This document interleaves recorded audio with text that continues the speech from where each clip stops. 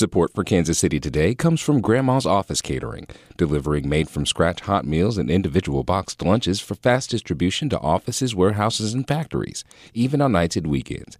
Details are at grandmascatering.com. This is Kansas City Today.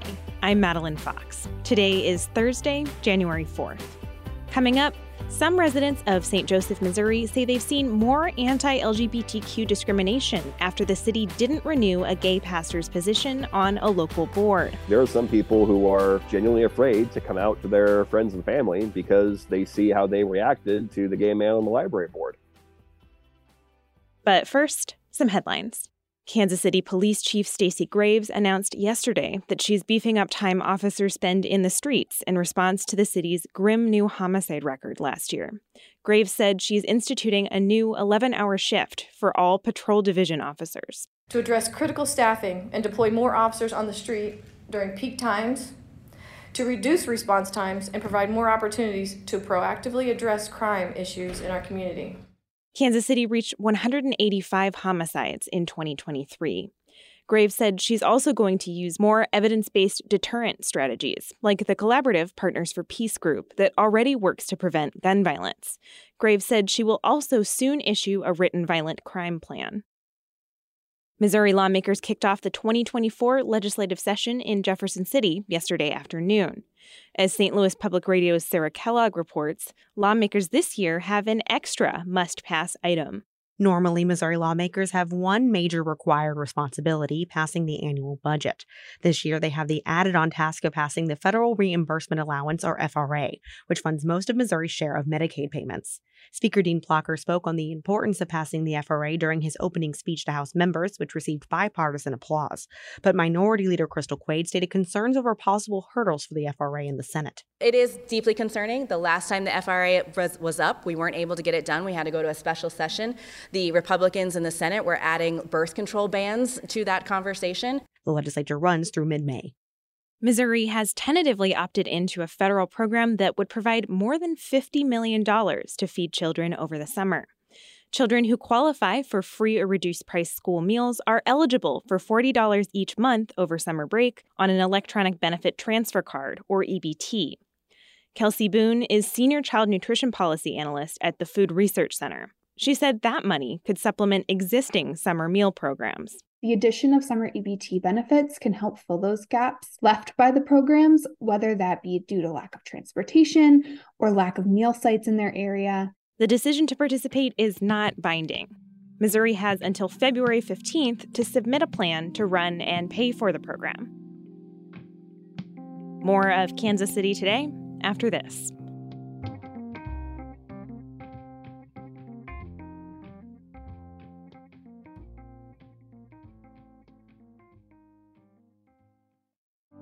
It's Friday night. What places are you heading to for post-work happy hour?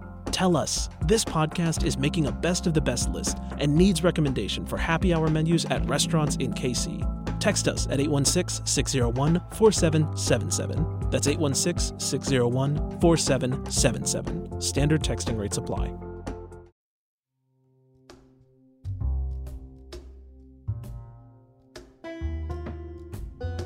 This summer, St. Joseph, Missouri erupted in controversy.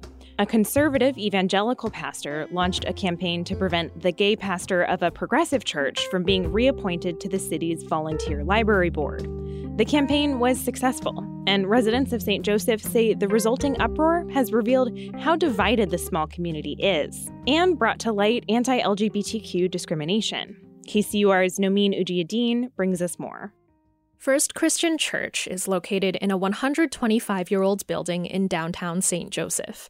Its sanctuary features a Tiffany chandelier and an ornately carved wooden table covered in colorful strips of cloth. It's where members share their weekly communion meal. The pastor, Brian Kirk, says the church shares its space with a congregation of immigrants from Micronesia, a chapter of Narcotics Anonymous, and organizers of the local Pride Festival. We're a church that really believes in the beauty of diversity within the human being, within creation, within beliefs. But now, First Christian is figuring out how to remain a welcoming space for all while protecting itself from the threat of gun violence and vandalism. In June and July, the church was under a new spotlight when Kirk's volunteer position on the St. Joseph Public Library Board was up for renewal. Some residents thought Kirk shouldn't be on the board because of his support for the LGBTQ community. The city council received dozens of letters, and protests outside City Hall drew hundreds of people on both sides.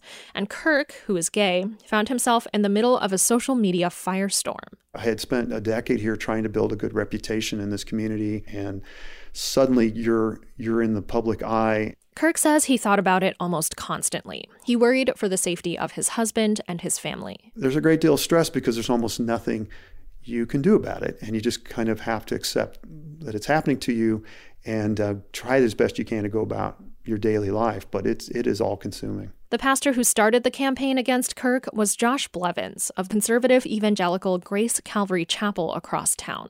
Blevins says he didn't initially know Kirk was gay, but he was concerned Kirk would use his board position to promote LGBTQ ideas because his church had hosted an event featuring a drag queen. Blevins says homosexuality doesn't align with the Christian God. He created man and women in the context of a marriage relationship from the very beginning, which is God's design for the family and for human sexuality to thrive in. Grace Calvary Chapel's campus is more than 55,000 square feet and features a coffee shop, podcast studio, and a wide stage with room for a band. You're worthy of it all. Blevins and his congregation don't shy away from politics. At an August event, Blevins encouraged the audience to get involved in the local school board to prevent the teaching of LGBTQ acceptance. He discouraged Christians from collaborating with LGBTQ groups and said drag shows, pride parades, and teaching about homosexuality in schools are a form of grooming, manipulating children so they can be abused. We are against the practice of homosexuality. Part of the grooming is normalizing sinful behavior in the culture. In 2022, the church created a website called Vote St. Joe, which interviewed local government candidates and rated them based on conservative values. The federal Johnson Amendment limits the political participation of tax-exempt groups like churches. But Blevins thinks that's unconstitutional. He says churches should remain tax-exempt, but still have a moral obligation to participate in politics. America has enjoyed unprecedented freedom probably in the history of the world. And I think that it's something that has to be stewarded. It has to be fought for. It has to be maintained in order to be enjoyed. Critics have called Grace a Christian nationalist church. Blevins denied that label to KCUR. But Andrew Whitehead, a sociology professor at Indiana University, Purdue University in Indianapolis, says Grace Calvary Chapel's beliefs do align with an academic definition of Christian nationalist values. Christian nationalism is a desire to see a particular expression of Christianity privileged in American civic life. Those values include support for traditional social arrangements like marriage and strict gender roles, authoritarianism and strong rulers, a national ethnic identity based in whiteness, and the victimhood of Christians in a secular society. Whitehead says Christian nationalists see rejecting homosexuality and abortion, for example, as essential parts of their religion. And more Americans are now choosing their religious communities based on their political beliefs. Our congregations have less political variation than they used to. They can operate as echo chambers. Some progressive residents of St. Joseph are concerned Grace Calvary Chapel has too much influence over city politics. As a result of the library board controversy, the city changed the way it appoints people to its boards and commissions. And some say discrimination against LGBTQ people has become more apparent. R.J. Jackson, a former member of Grace, says family members have been called slurs in public, something that's never happened before. There are some people who are genuinely afraid to come out to their friends and family because they see how they reacted to the gay man on the library board. Any kind of homophobia and Christian nationalism entering politics, it has a measurable ripple effect. Jackson left Grace because he thought the church was becoming too conservative. So did Sean Connors, who later came out as gay.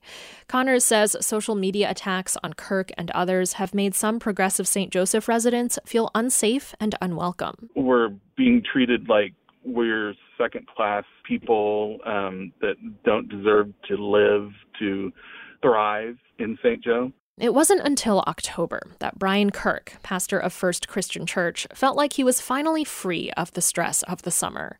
Kirk used to feel that St. Joseph was, if not a liberal community, a libertarian one.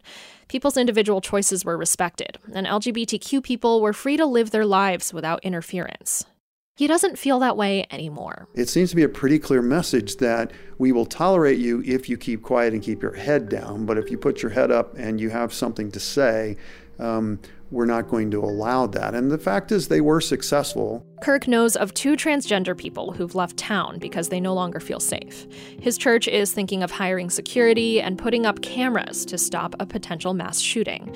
And he's coping with his realization that the community is more divided than he thought it was. For KCUR 89.3, I'm Nomi Nujiadeen.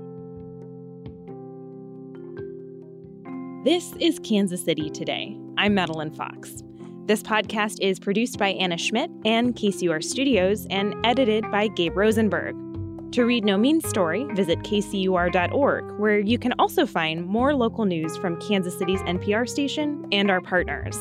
And please leave us a review wherever you get your podcasts. It really helps us reach new listeners. Thanks for listening, and we'll see you tomorrow.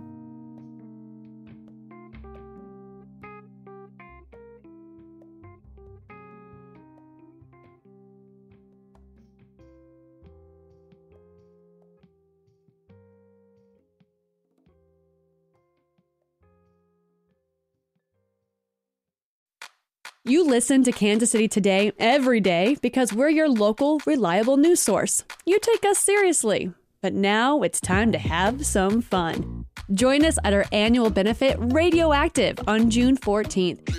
NPR's All Things Considered host Ari Shapiro is the featured guest at this party, and it's gonna be bumpin'. You gotta be there. Sponsorship packages and ticket information are available at kcur.org/radioactive. Hi, it's Terry Gross, the host of Fresh Air. We bring you in-depth, long-form interviews with actors, directors, musicians, authors, journalists, and more. Listen to our Peabody Award-winning Fresh Air podcast from WHYY and NPR.